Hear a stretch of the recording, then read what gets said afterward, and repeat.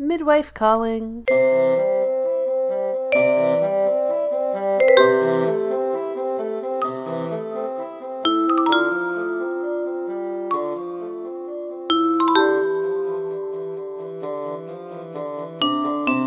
Hello, and welcome to Popular Opinion, a Call the Midwife podcast, where we watch and talk about every episode of Call the Midwife without spoilers. Usually, except the last episode. I'm Jan Moffat.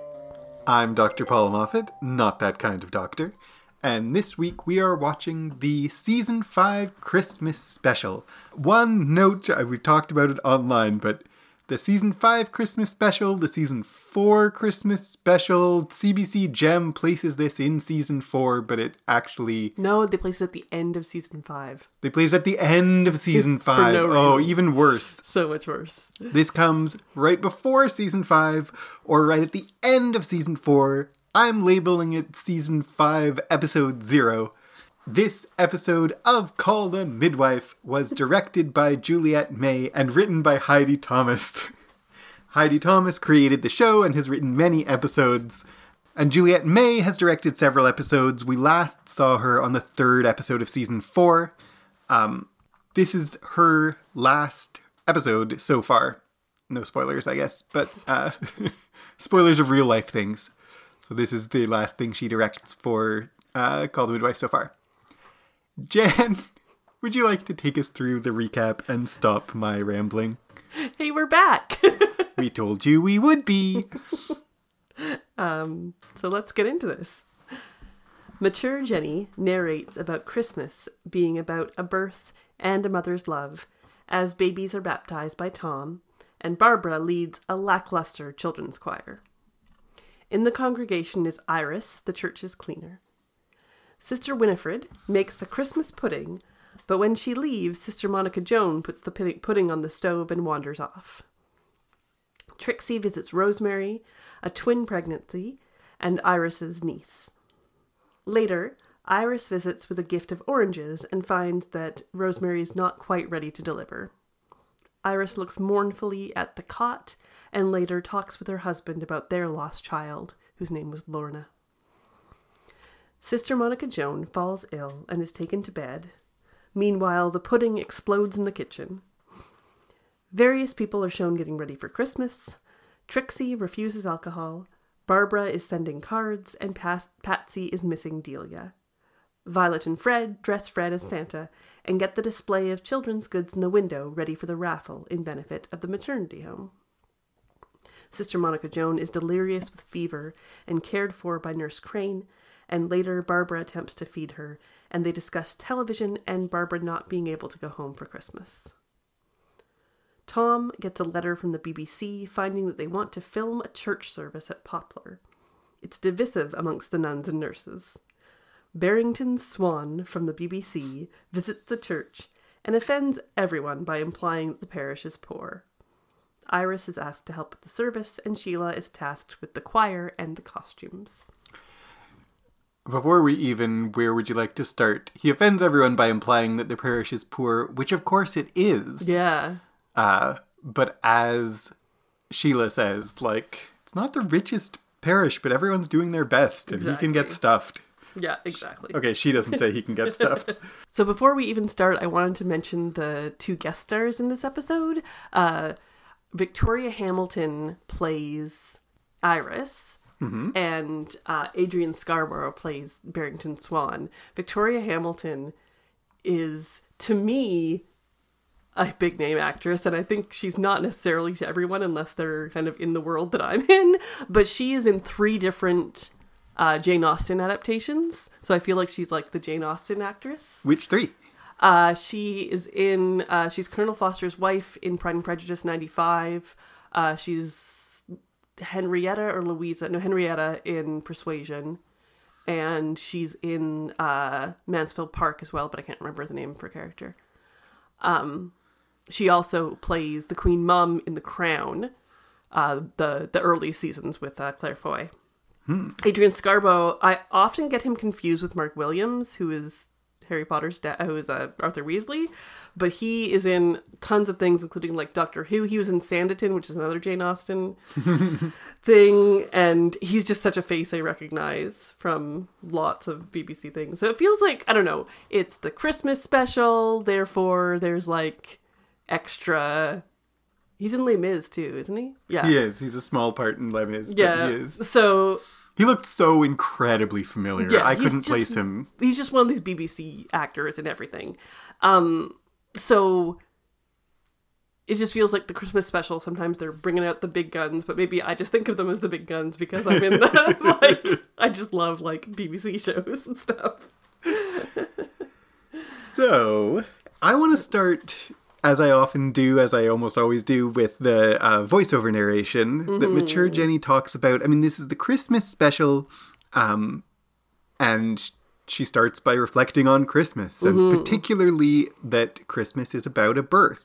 Yeah. As we see Tom christening a baby. And so, like, this is, I think, what I always like, what I tediously do, is try to connect the voiceover to the theme of the episode, and sometimes it works really well, and sometimes less well.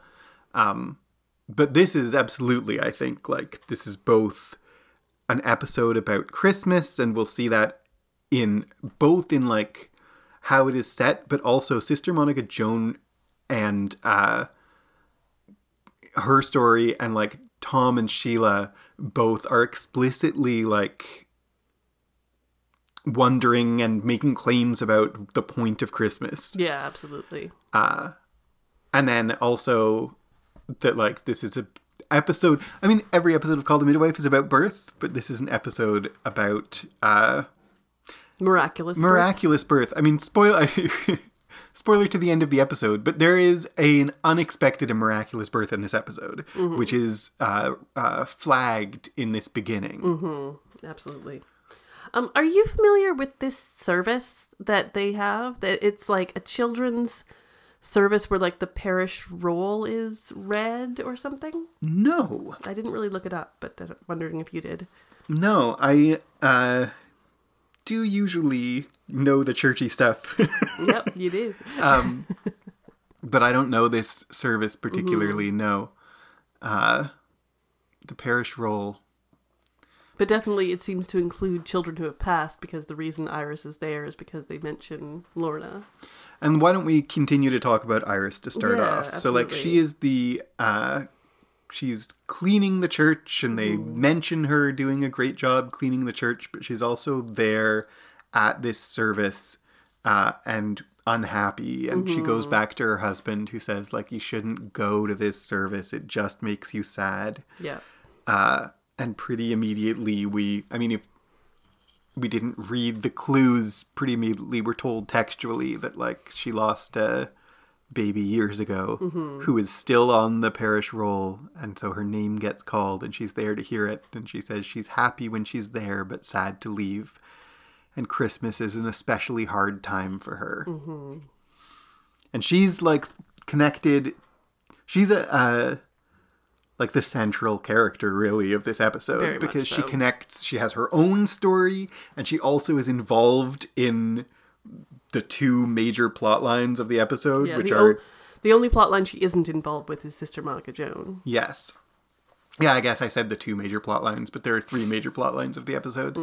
But two of them are the children's choir is going to be on BBC, and she's involved in that, and the twins being born is, like, the birth of the episode, the birth that is flagged at the beginning of the episode as this is our birth of this week. And that's her niece. And we see her being wanting to be supportive and wanting to be excited about her niece's impending childbirth, but she feels unwanted, and also we see in the performance, as much as in the words, that she, like, is jealous and grief filled, and she wishes she could be a grandmother, she wishes she could be a mother of a living child, and she's mourning her daughter and has been. We don't see it in this, we don't hear the date in this section, but we do later on that it's 20 years, I think. 22 years. 22 years. Yeah. This is where I'm really happy that it was someone who could act this well, is that like she does an amazing job of showing someone who is smiling through tears all the time. Yeah. Like her entire performance for the entire episode is smiling through tears, and whether those are happy tears or sad tears, depending on the moment. Yep. Yeah, and she does it. She's does such a good job. It's a really well done, like, face acting kind of thing. Her husband, I don't know if it's important to mention, but is the greengrocer. So there's also a little bit of her being very deeply in the community, because the greengrocer is a vital part of the community. Yeah. And they're just... It's connected to the voiceover at the beginning that, like, this is an episode about... Every episode of Call the Midwife is about childbirth, but this is also an episode about children missing. Mm-hmm. And the line in the voiceover is that, like, Christmas is the beginning and end of a journey. The beginning of a journey and the end of one, which is one of the kind of, I think, major thematic statements of the whole show. That birth is both the end of a story, the end of a journey, and the beginning of one. And that's why we have all the connections always of birth and death. Because in one sense, birth is the end of a journey, and there's grief that comes with that, even when the child is healthy, and because it's the end of something.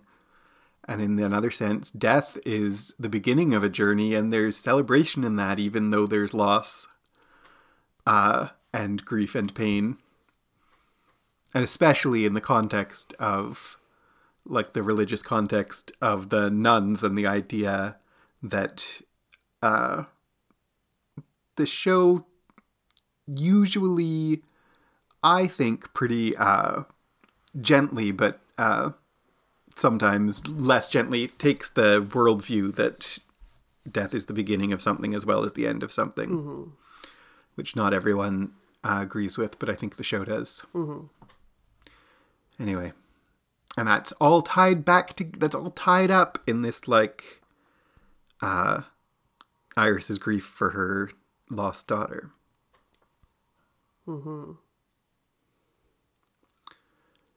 you want to talk a bit about, I don't know if I have anything specific to say in this section, but do you want to, since we're talking about Iris, do you have anything to say about Rosemary and the twins? I feel like Rosemary and her mother are fairly non-characters. They're kind of a boilerplate, pregnant mother with twins. She's exhausted of being pregnant and wants to give birth. I feel like the focus of that entire story is solely on Iris. They're very background.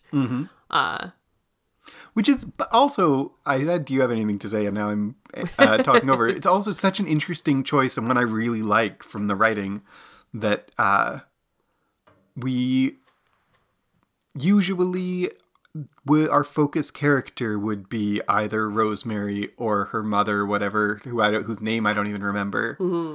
And so, like, there's a birth in this episode, and we're focused on the aunt. It's an interesting choice, and I like it. Yeah, agreed. We see the through line of Trixie refusing alcohol, not by saying, I have gone to AA and stuff. She's just saying, oh, it's terribly bad for the complexion. Yeah. She's using excuses at this point, but she's not drinking, which is good. It's an interesting, I have, like, thoughts? Only the little thought that, like, what a common experience of, like, lying to hide your virtues. Right? Yeah. She is pretending that it's her vanity. She's actually making herself out to be a I think she thinks that, like, admitting that she's an alcoholic would be admitting her faults, but it feels to me like actually she's hiding a strength behind a fault. Mm-hmm.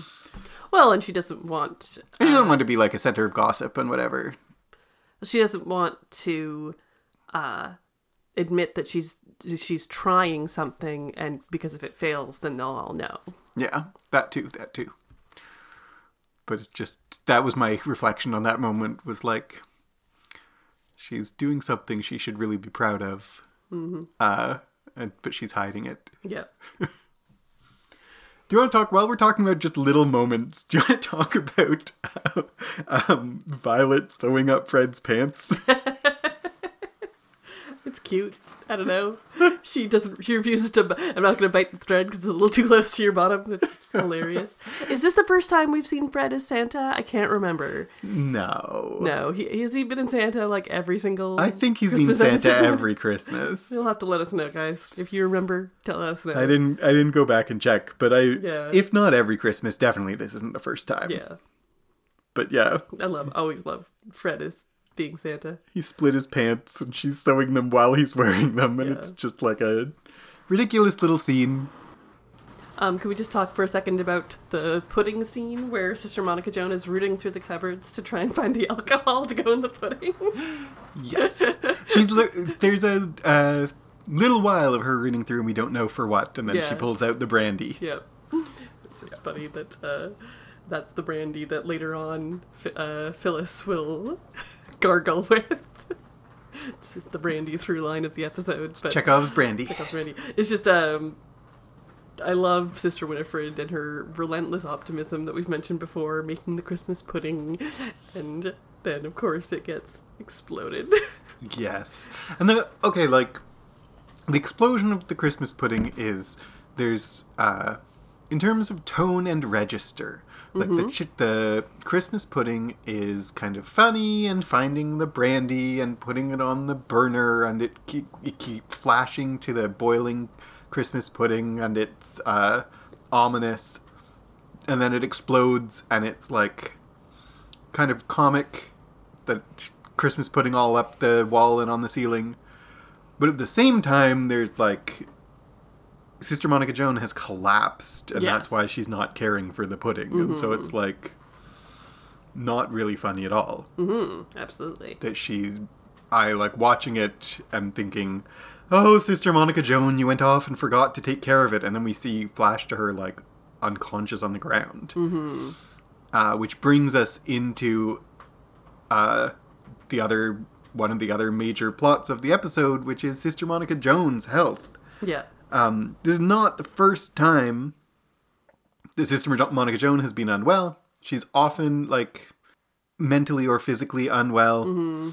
And here we have her with a fever and a cough, and also thinking back on her childhood, thinking back on her mother. We have her talking about her mother, and Sister Julienne says she often does when she's ill.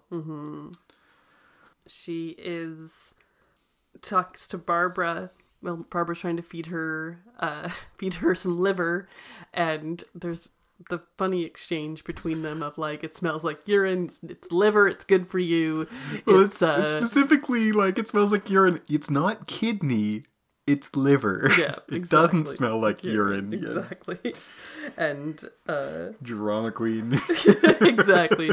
And Barbara is starting to cry because she can't go home for Christmas, and Nurse Crane's Sister Evangelina, sometimes you could put either one of their lines in their mouths, because the line about her salting the gravy with her tears is such a line that both Phyllis or Sister Evangelina can already say. Ample salt in that gravy. We don't need to be crying about going home. And she's also like, Nurse Crane has like no sympathy for Barbara not going home for Christmas at all. Absolutely. She's like, we're gonna have a great time. Yeah. Suck it up.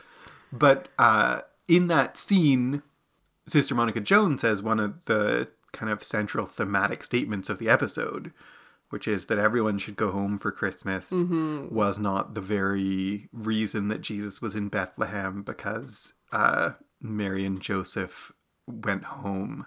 Yeah. Everyone should be home for Christmas. That's what Christmas is and what it's for. Yeah. And when I said, like, Sister Monica Joan explicitly makes claims for the purpose of Christmas.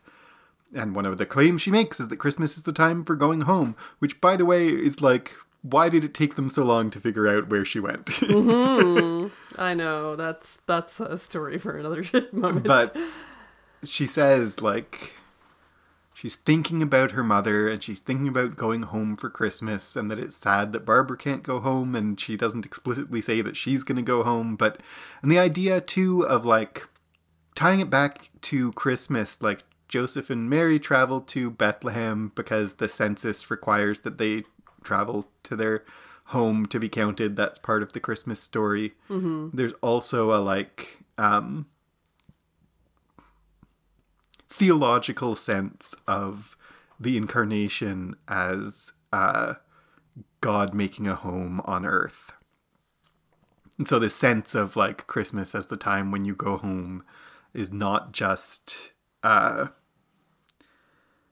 it's not just in the, like, on the surface. It's like a profound part of what even the theological idea of Christmas is about.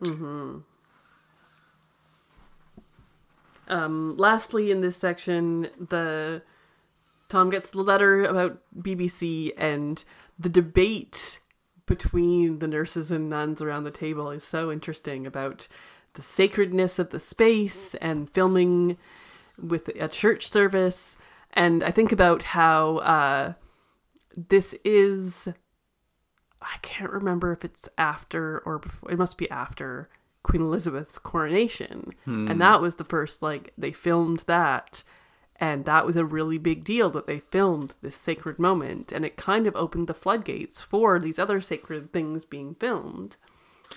And the idea, yeah, the debate at this moment, and it continues through the episode, is said by the nurses and nuns. It's also said kind of between Barrington Swan and Tom, with Tom on the opposite side of what he was at first. Yeah, absolutely. That, like, this is a worship service, not a show. And that's what kind of Sister Julienne objects to the church being filmed, and Sister Evangelina really objects to it being filmed. Is nothing sacred. And Tom says at first, like, what could be better than to bring the church service into the homes of people all over Britain? And we also see it as, like, the way that Barbara can sort of be home for Christmas, or she can't be with her family, but her family can be with her. Yeah.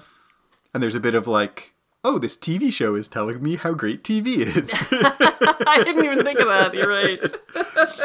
But, like, they go back and forth on it, but I think the show is on the side of TV good. Because it's a TV show. But the, like, idea of that we see again with Barrington Swan and Tom, and, like, this is, the show must go on, and that hasn't happened yet, but he is producing and managing and directing the church service so it'll be good on camera, and Tom and Sheila get offended, both because he's insulting the parish, but also, especially in the kind of next scenes, Tom is like, you're thinking of this as a TV show, but it is a church service. Yeah, exactly.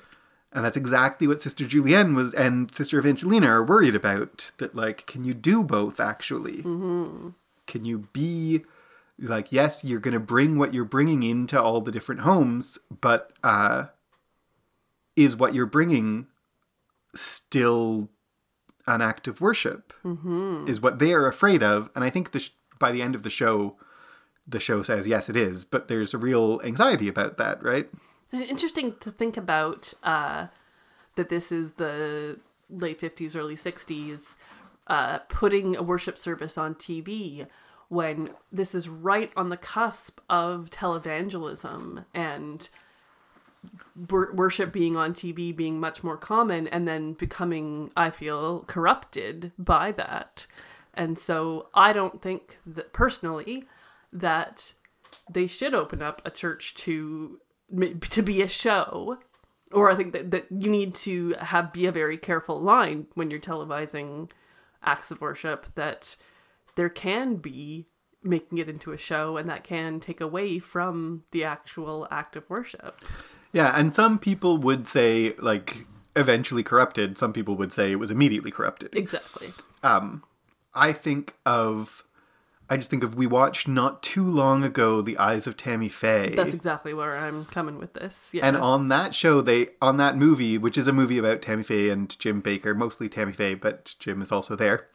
And in that movie, they talk about the same idea, and the, like, attitude of Jim Baker in that movie, and presumably in real life, is like, the more people see it, the better. That's the point. Mm-hmm. And that's sort of Tom's attitude. Exactly. Like, bringing the church to people is what we want. But there is a real concern that, like, you're bringing something to people. Is it still what it was? And is it still something that's worth bringing to people? Mm-hmm. And I think in the story of, exactly as you say, definitely in the story of The Eyes of Tammy Faye as presented in that movie, like, they are, Jim especially, and it seems to me in real life, is more concerned about bringing something, no matter what it is. And then, making money off of it. Mm-hmm. So let's move on to our next section. Sister Monica Joan wanders out to the market, and Sister Evangelina finds her buying tinsel. Back at Nonatus, the two nuns quarrel as Sister Monica Joan makes a wreath and is upset that the rest of the world doesn't have to wait until the 18th to decorate for Christmas. They both lose their tempers over childhood hardship. Rosemary meets Iris on the street and asks her to accompany her to the clinic, where her water breaks. Dr. Turner finds that there is an outbreak of measles. Patsy and Barbara go on a bus with children to see the lights, while Trixie and Sister Mary Cynthia deliver Rosemary's twins. Iris holds one, while the other is born breech. Then Rosemary's mom enters and Iris is left upset. On the bus, Tom and Barbara chat, while Patsy sees Delia on the other side of the road with her mom. One of the children on the bus comes down with the measles, and the next morning, Iris visits Violet to discuss Lorna, who died at 4 months old. Nurse Crane finds that Sister Monica Joan is missing in the morning, along with her mother's jewelry. Iris and Sheila run auditions for the choir, and we hear them sing as Sister Evangelina, the police, and Fred search for Sister Monica Joan. Fred finds her shoes and her habit as everyone frets and fears the worst. Sister Evangelina decorates for Christmas. So let's talk about the more trivial things first. And one of the trivial things I want to mention and then get out of the way is Tom and Barbara on the bus sharing candy. Mm-hmm, being a little flirty. And there was a little bit of flirting earlier, I think. I don't know that it was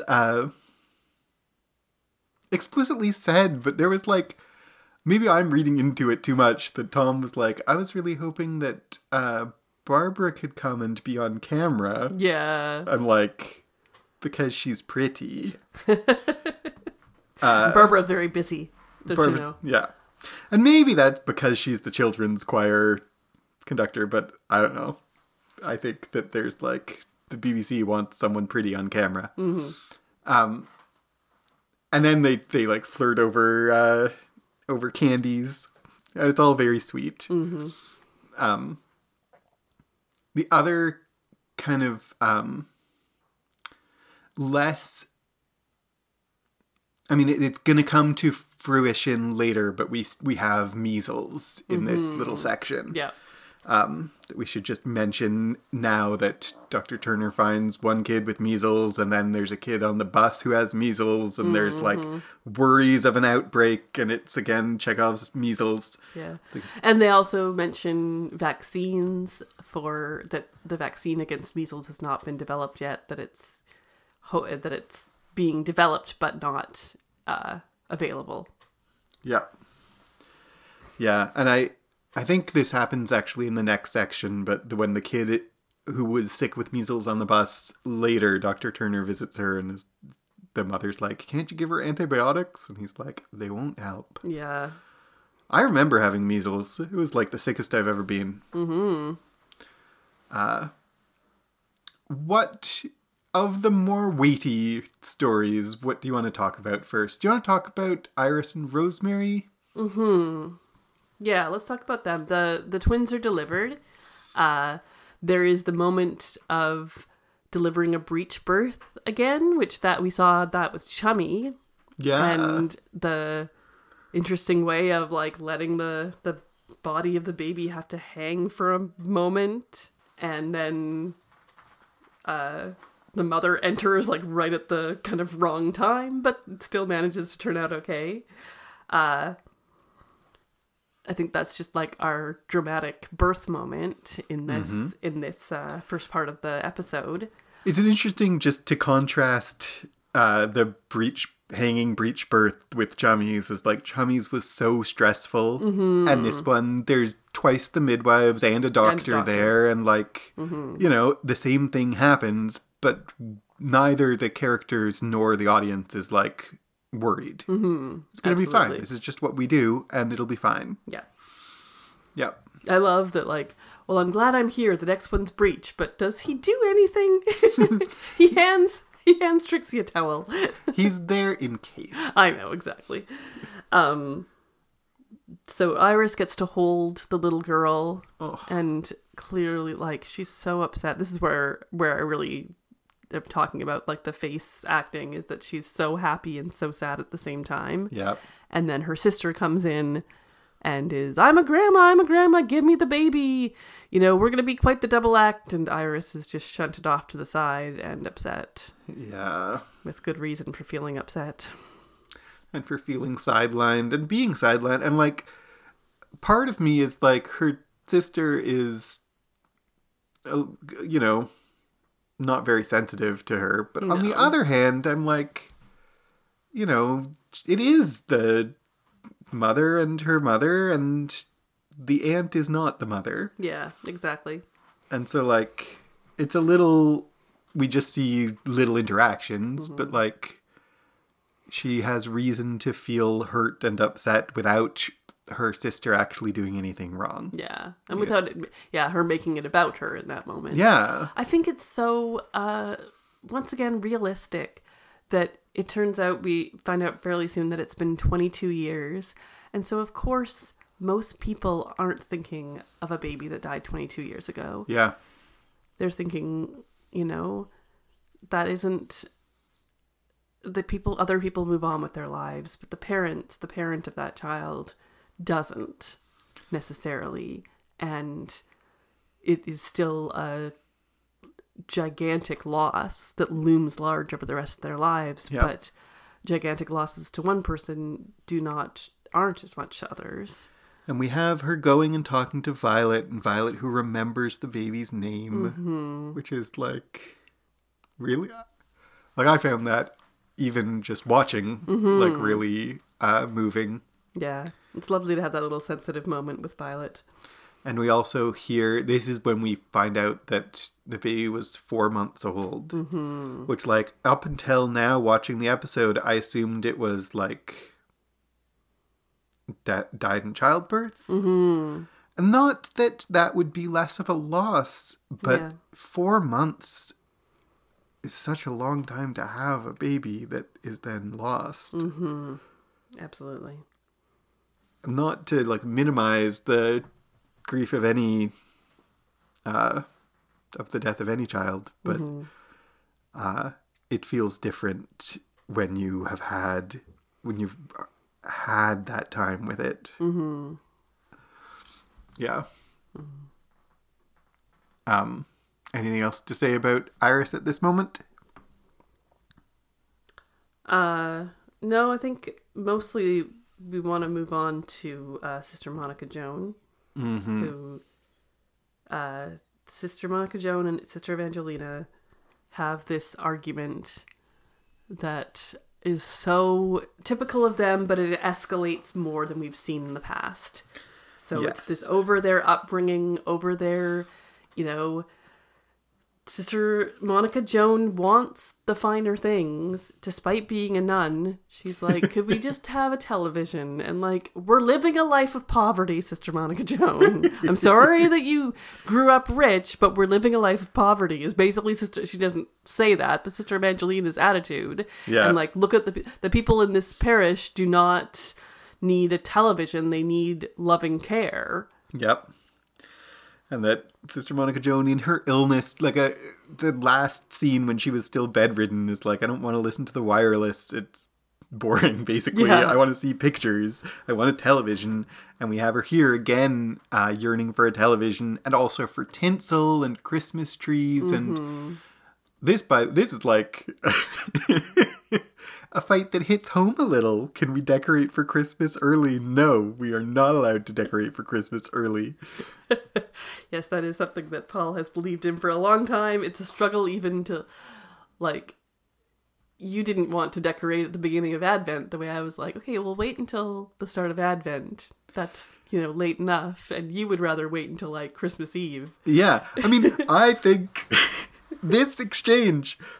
Sister Julienne says exactly what I think. Like, let's focus on Advent during Advent, and let's decorate for Christmas when it's Christmas. The 18th is a little early for me, but, you twisted, my arm. That's fine.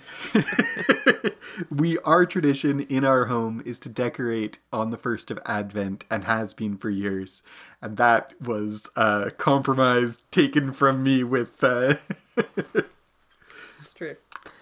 When you have children. Yes.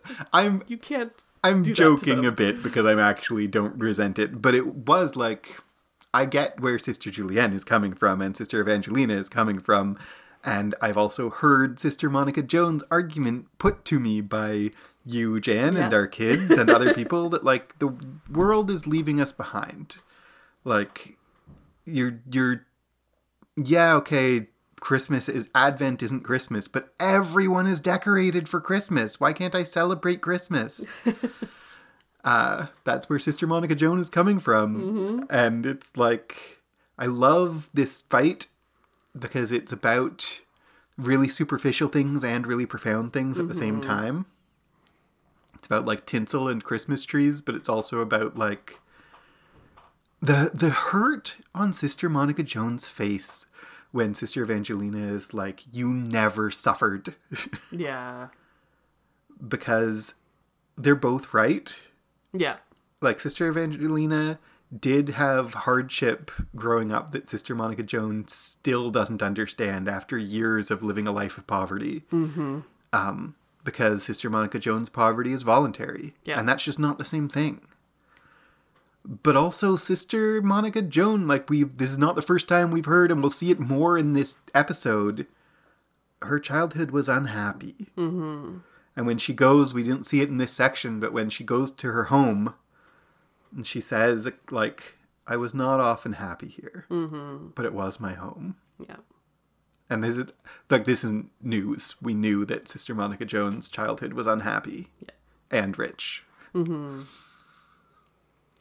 Vaguely unhappy. I think we see just a little more of why it was unhappy in this episode, but still, like, her mother wasn't warm. She's fixated on her mother in her old age, but they weren't close. Yeah.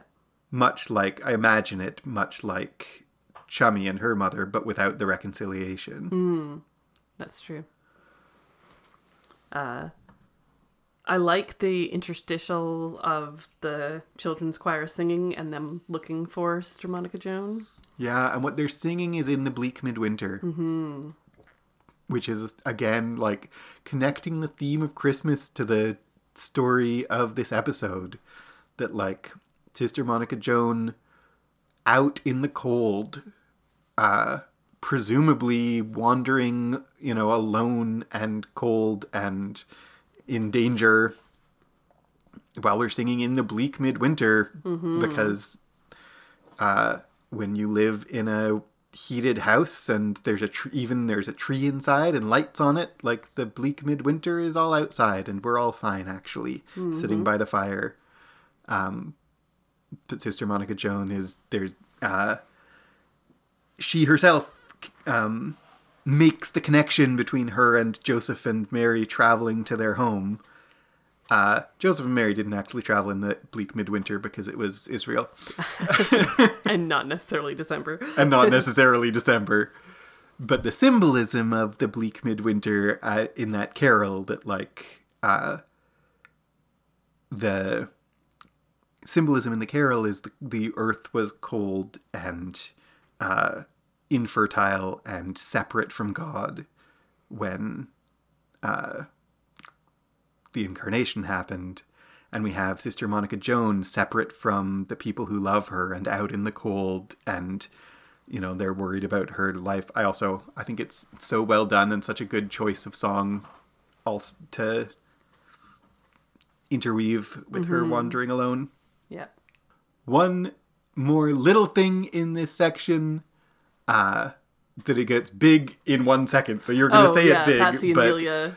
Patsy sees Delia on the side of the road. Yes. And in this section where we've stopped, like, nothing more comes of that. But let's not let that go by without commenting on it. We talked last episode about, like, being really mad about Delia being written off the show. And hey, look, the very next episode, Delia is back. Yeah, and she's fine. Like, not we don't fine, know yet. But, like, she's... Yeah, it feels like they just took it back. Which... Yeah. I'm glad they did, but also it was cheap. Yeah. I'm still mad. But not enough to give up on the show. Of Delia, who is... We mention her earlier when they're like... When Trixie doesn't want to drink. Yeah, they're like, is Delia... And they're all pretty... Trixie's a little, I feel like... insensitive in that moment too, even if Delia was nothing to Patsy but a friend. That like, oh, you're never going to see your friend again and she's brain damaged, it can be awfully hard past the quality street. Yeah, totally. But we have a reminder for our characters, or for the audience, that Delia was not okay. Yeah. And we don't expect to see her again, and Patsy doesn't expect to see her again. So should we get into the next recap here, speaking of Delia?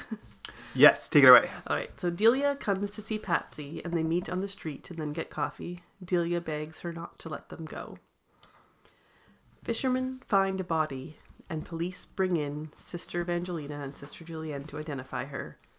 But it is not Sister Monica Joan. Dr. Turner is called out to several measles cases, and all children's groups get suspended, including the choir. Mr. Swan is angry about the lack of children's choir, but Sheila smooths ruffled feathers and tells him there will be a show. Iris donates Lorna's cradle to be the manger for the service and confesses that she has not had joy at Christmas for 22 years. Sister Monica Joan finds shelter in a barn at night and later makes her way to her childhood house. Squatters are now living in it, and she tells them about it being her home and lies down. They discuss what to do with her and call her Antonia. Sheila asks the nuns and nurses to sing while wearing their uniforms and habits. They decide to do it to honor Sister Monica Joan. Nurse Crane and Sister Evangelina discuss Sister Monica Joan and how she talked about being home for Christmas.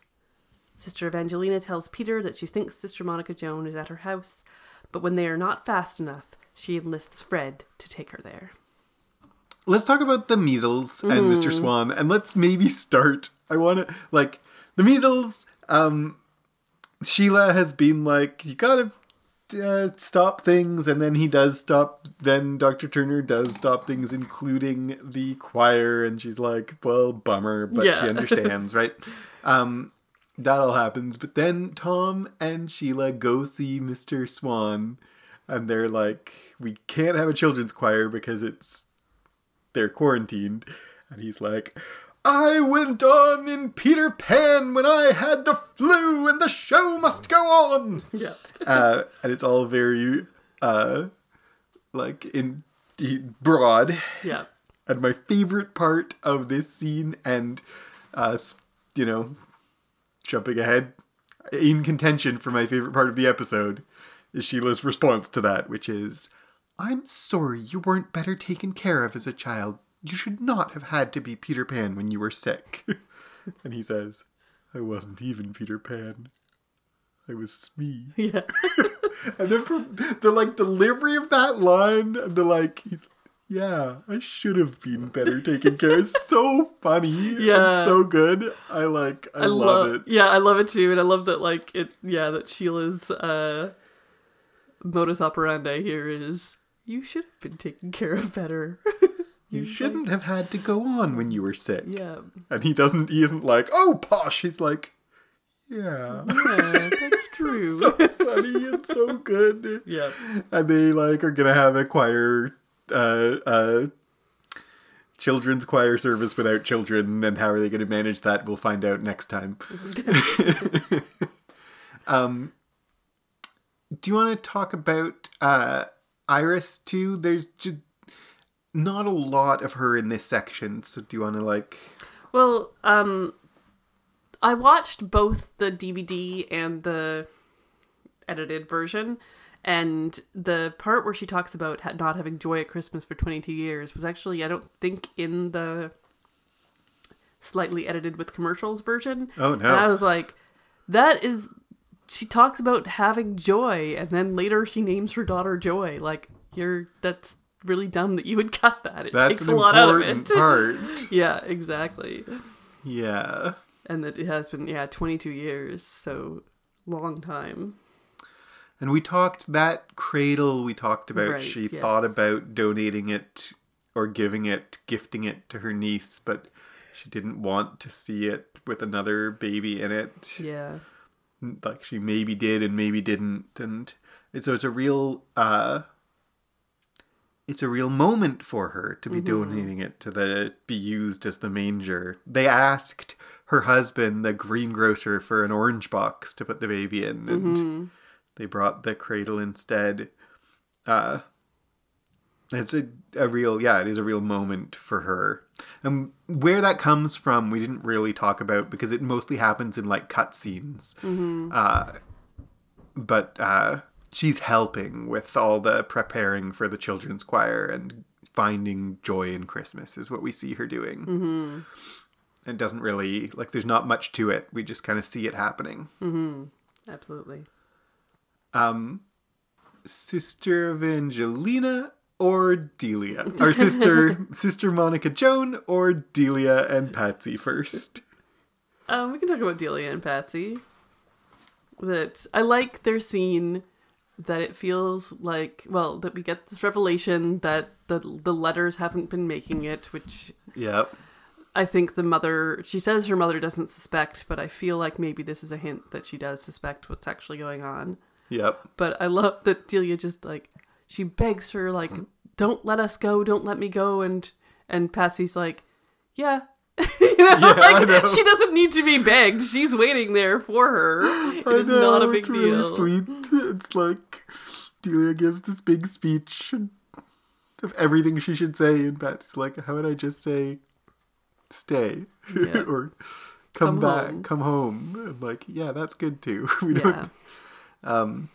It's it's hard to know. Delia seems to think, maybe correctly, that her mother is just overprotective and doesn't want her in London and worries about her health. And so she does, but whether it's because she's, anti-English or anti-London or anti her daughter being independent or worried about her health, or whether because she's knows that she's gay and wants to stifle that, for whatever reason, her mother is keeping her from London, keeping her from Patsy, trying not to let her.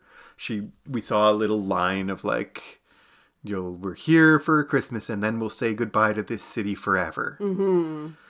And Delia wants to come back and work in London again because she says in this scene, my life is here and you are here. And her mother doesn't want to let her, and it's a question mark whether she'll be able to. She needs a clean bill of health in order to defy her mother, really. So, Sister Monica Joan, in a very on the nose Christmas moment, finds shelter in a barn. She does. Because there was no room at the inn. Because there's no room at the inn. She talks to a rat, which is gross. And She yells says- at the cows. Do you know what she says to the What does she rat? say to the rat? Thinkst thou because thou art a rat, there shall be no more cakes and ale? Do you know what that is? No. It's a paraphrase, but it's a quote from Twelfth Night. Okay. It doesn't really make any sense in the context, but Sister Monica Joan's not making sense. But the line in Twelfth Night is, Thinkst thou because thou art virtuous, there shall be no more cakes and ale. So in the context of Twelfth Night, it's like, do you think just because you're good, you don't get to have any fun anymore? Sister Monica Joan, who we've seen before be on the side of rats, Yes, that's true. is like, rats can have fun too. The idea of cakes and ale, like, it's a weird line, but the idea of cakes and ale is connected to Sister Monica Joan's whole story in this episode of like, just because I'm a nun, just because I'm old, just because is there no more joy? And that's partly her like rich upbringing, but it's also like tinsel and TV and Christmas. Yeah. And she finds her way to her childhood home, and is like, not well. No. We've known in the recap, it's maybe not clear, and if you watched it, it is clear, but like, until after they, Sister Evangelina and Sister Julianne identify the body that it isn't Sister Monica Joan, it's only after that we see her. Yes. It's like this far into the episode, she's gone, they're all looking for her, they find a dead body who's an old lady, they come out to identify her, and we, the audience, still don't know that she's okay. Yeah, of course, in the first watching of this, it's terrifying because you think it really might be her. Yep. And yeah, it's, What do I you definitely think, remember. like, how do you feel about that? Do you feel like they were being unfair with the audience? Is it... Maybe a little bit. They were really trying to pull at your heartstrings to make you think maybe it's her. But I think that I like the way it plays out, that they're relieved that it's her, but still sad that it's someone. Yeah. Who essentially is a Jane Doe. And Sister Julianne has to find clothing for her to wear. And it could have easily have been her. Mm-hmm. And I also, like, I'm undecided. On one hand, I feel like it's manipulative of the audience to, like, make you think that it's Sister Monica Joan until the last minute. But on the other hand, I feel like it is kind of playing fair with the audience because we are with Sister Julianne and Sister Evangelina, who do not know that Sister Monica Joan is okay. Yeah, exactly. And so if we, the audience, did know she was okay when they didn't, it would rob a lot of their worry and anxiety of its emotional weight, you know? Yes, exactly. So she is okay, sort of. She's quite very ill. She's not dead. She's not necessarily okay. She thinks she is. She's saying how, like, this is where I was born and this is going to be where I die. Yeah. About the house. And she reminisces over her childhood there. This is where we hear her say she was not often happy. Mm-hmm. But it was her home. And that's connected back again to, like, what she said about going home at Christmas.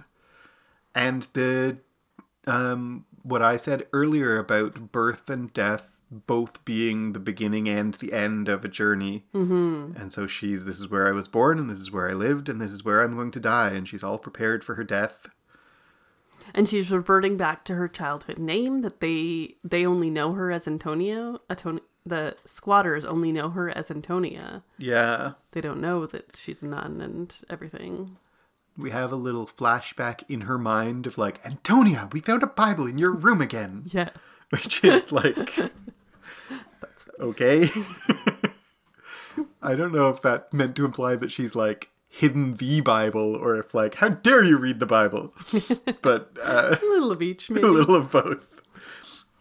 And this home, there's also like her childhood home was a school and now it's not a school. Now it's condemned because there's nuclear silo nearby. Mm-hmm. And it's just like, it's not anyone's home. Mm-hmm. She goes back to her home, and it's not her family home. Her family doesn't live there, and no one lives there. Yeah. There's a couple of squatters, because it's an abandoned building that they think of as an old school, not as an old home. Mm-hmm. Absolutely. It's also just like... He says that was before our time, and she's like, child, everything was before your time, or something like that. Yeah. I think I wrote it down. All the world was before your time, child. I love it. It's a really good line. Yeah. Before our time, all the world was before your time. Yeah. Which is like a commentary on his youth, but also a commentary on like, that's true of all of us. Mm-hmm. Yeah, exactly.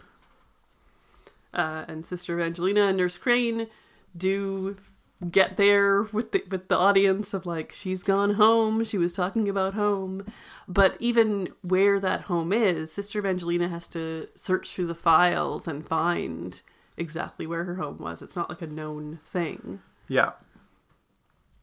But and she enlists Fred with a truck full of Christmas trees. Yeah. She tells Peter he's wet behind the ears, so it's her telling another person that you're too young to understand how important this is, even though Peter is obviously in distress about it too. Yeah. I like when he gets the phone call about the woman dead, he's obviously very affected and worried. Mm-hmm. Like, you'll have to search your missing persons roster. I know the procedure. Yeah. Yeah.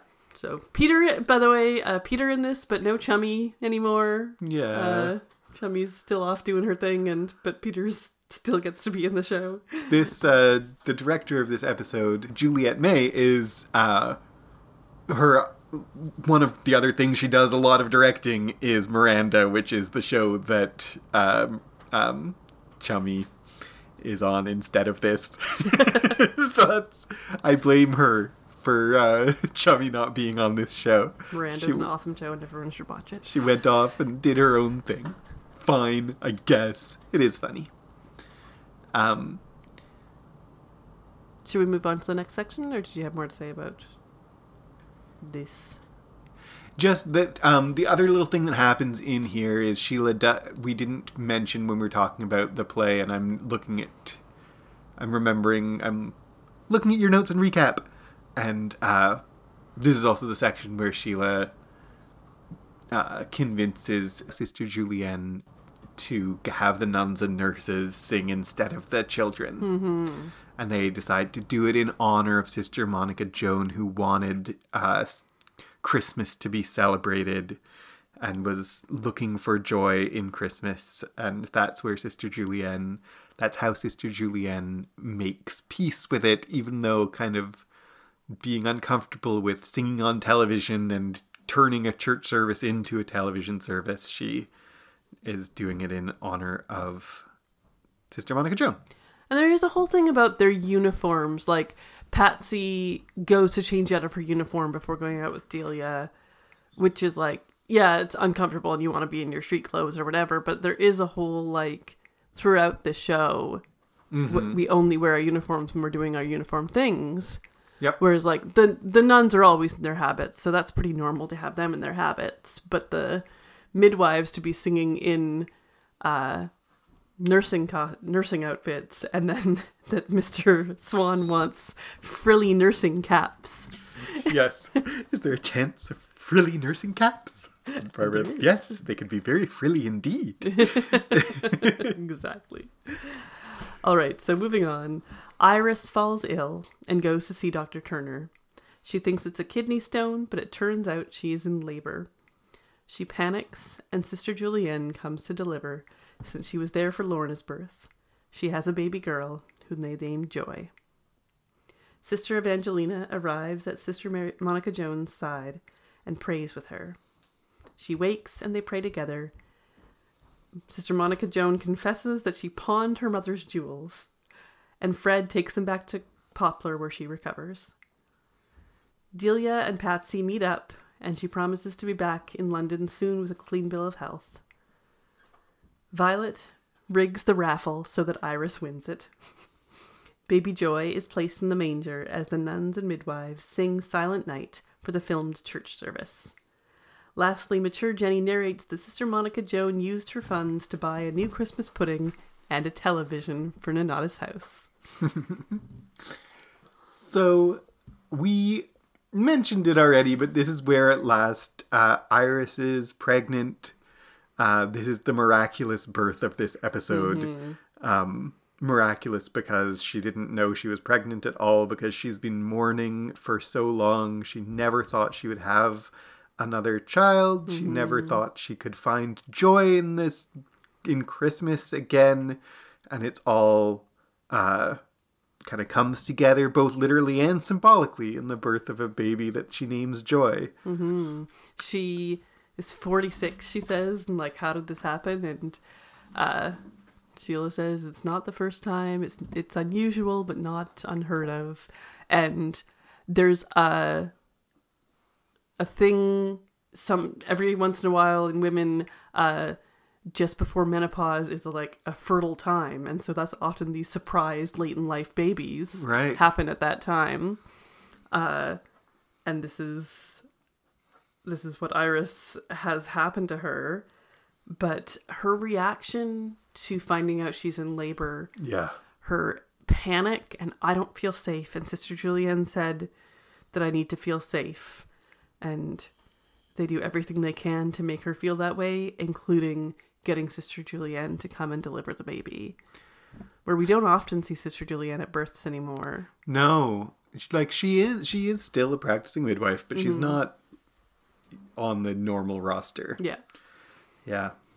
And I think that it really was something. Yeah, that speaks to Sister Julienne and speaks to their whole situation. They do everything they can to make her comfortable. I had remembered this episode. I remembered Sister Monica Joan's whole story. I remembered that Delia comes back.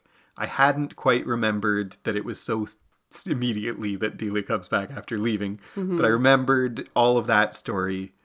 I did not remember this birth. And so even when she came in with her pain, I didn't see it coming. And so, like, even on the second watch, like, somehow that didn't stick in my memory, and I was really surprised that she was pregnant, that she was in labor. Yeah, absolutely. That was it's a big twist. And, like, once again, though, the what we've said all through this whole show, but also this episode of, like, grief and joy. That, like, this panic over being in labor, as well as, like, it's Sheila and Patrick, Dr. Turner, both kind of, like, smile at each other and they're like, oh, you're not kidney stones. But she's not like, oh, right? She's so panicked. And that connects again, I think, to this idea in this episode of, like, birth, death, grief, joy, they're all tangled up together. And Sister Julienne says to her, your love for Lorna won't be diminished or halved, it will be doubled. Yeah. Which is so true of having a second child, is that your love doesn't half for your first child, it doubles. Yeah. Yeah. And we have... we didn't really mention it in the recaps, or we didn't talk about it at all, but there's all through this episode, there's this raffle to, like, win a bunch of baby stuff. And Iris entered on behalf of her niece, and Violet rigs the raffle so that she wins, so that they get all the baby stuff that they need, because she was not prepared at all. She says, like, I don't have a hat or a mittens for this baby. They gave away their cradle. I'm sure they'll give the cradle back. Yeah, I know, right? But, like, that's literally the only thing they have is that cradle. Yeah. Yeah.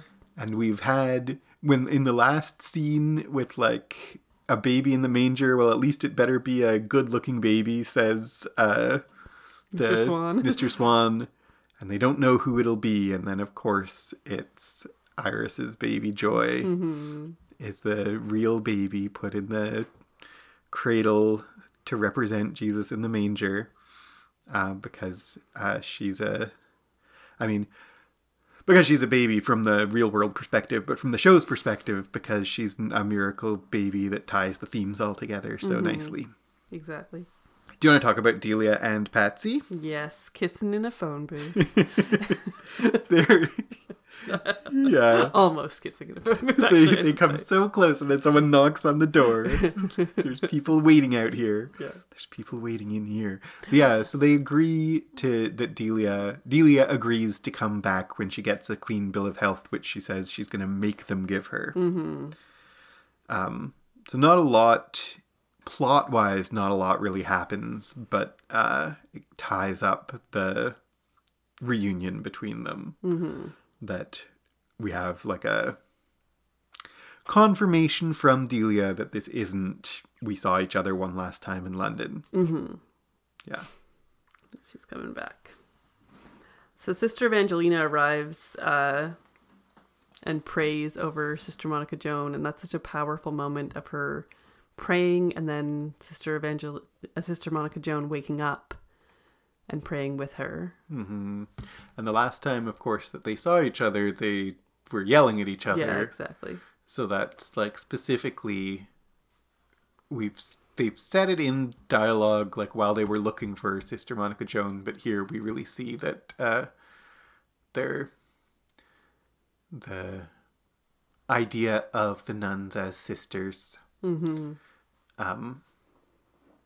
And Sister Evangelina being the one who finds her is fitting, and she comes to her childhood home and takes her back. I thought Sister Monica Joan was going to die. Yes. I was really surprised when this episode, not this time, because that's one of the things I remembered, but when I first watched this episode and the episode ended with her still alive, I was like, what? Yeah, absolutely, absolutely. She does seem often close to death. Barbara describes her as nearly 90, which, like, she's, yeah. Yeah. She's, been, keeps recovering at nearly 90 is surprising. Maybe we can leave the show, like, leave the world of the show to talk from outside for just 1 second again about, like, I like Sister Monica Joan being on the show, but do you think it was a mistake to bring her back? Like, this would have been a satisfying end to her life. It would have been. I think, I think maybe Call the Midwife, the show, wants to keep her around as with her role and the actress and all that stuff. But I do think that this may have been a very satisfying end. Yeah. But it was also satisfying to have her come to terms with some stuff about her childhood, come to terms with Sister Evangelina, and return to Nanana's house and buy them all a television. Yes, exactly. I love that. She buys it with it. She's supposed to have a vow of poverty. She's not supposed to have personal possessions, but the TV isn't a personal possession. She pawned the jewels. Yeah. Which also speaks to, like, she was of enough sound mind when she left that she was able to pawn jewels and make her way to her childhood home. She seems so, and sometimes she is, but she seems so, like, disconnected from reality.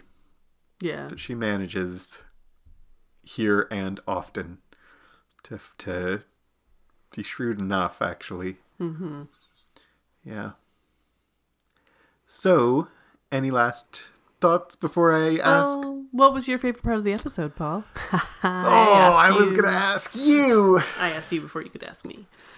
I said it when it came by, and having thought more, like, I've been thinking in the back of my head since I said it. But I'm gonna go with the silliness. I think that I didn't even get to be Peter Pan. I was me is my favorite part. That was so funny. Yeah. And it also, like, it mostly is my favorite because it's funny, but it also is, like, this moment of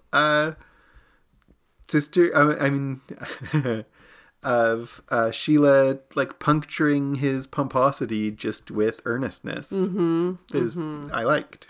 Absolutely. How about you? What was your favorite part? I had so many in this episode. Both sad and funny. I think that the part where there's ample salt in that gravy is just a funny line, and I like the way Nurse Crane says it. I just remembered something that we forgot to talk about, which is when Sheila and Timothy are playing the piano together. I know what you're going to say. And the song has the word breast in it, and Timothy is embarrassed of that and says that the children are embarrassed to sing this line because of the word in it, and Sheila is just blissfully unaware and is like, oh, breast? Like... This is where the music should swell. It always peters off for some reason, she says. He's like, there's a word that no one wants to sing that starts with B.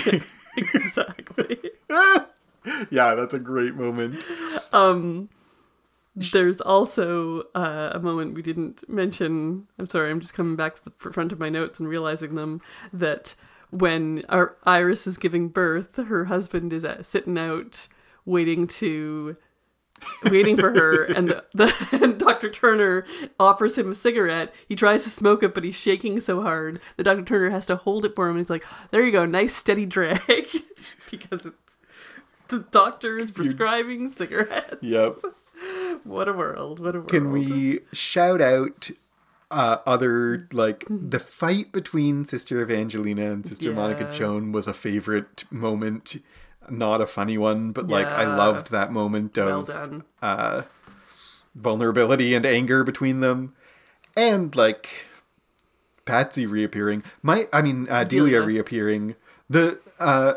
As a moment, my like maybe favorite moment of that is just like they're on the bus and she just sees her, and that was just such like a what we didn't dwell on it when you recapped it, but like. They're just driving past. She just sees her driving past, and it's just like, what? Yeah. And she can't do anything about it at that moment. And that was also like a favorite moment of the episode. There's a lot in this. This is an extra long episode, as being the Christmas special, and a bit of an extra long episode of our podcast, probably. I don't know how long we've been talking for. We took a break in the middle, so we really don't know. Yeah. But if you'd like to talk to us about this episode or any other episode of Call the Midwife, we love chatting with people on Discord. That's been kind of a hop in place lately, so the link to that will be in the show notes. Where else can people contact us, Paul? You can email poplar@clockworksacademy.com.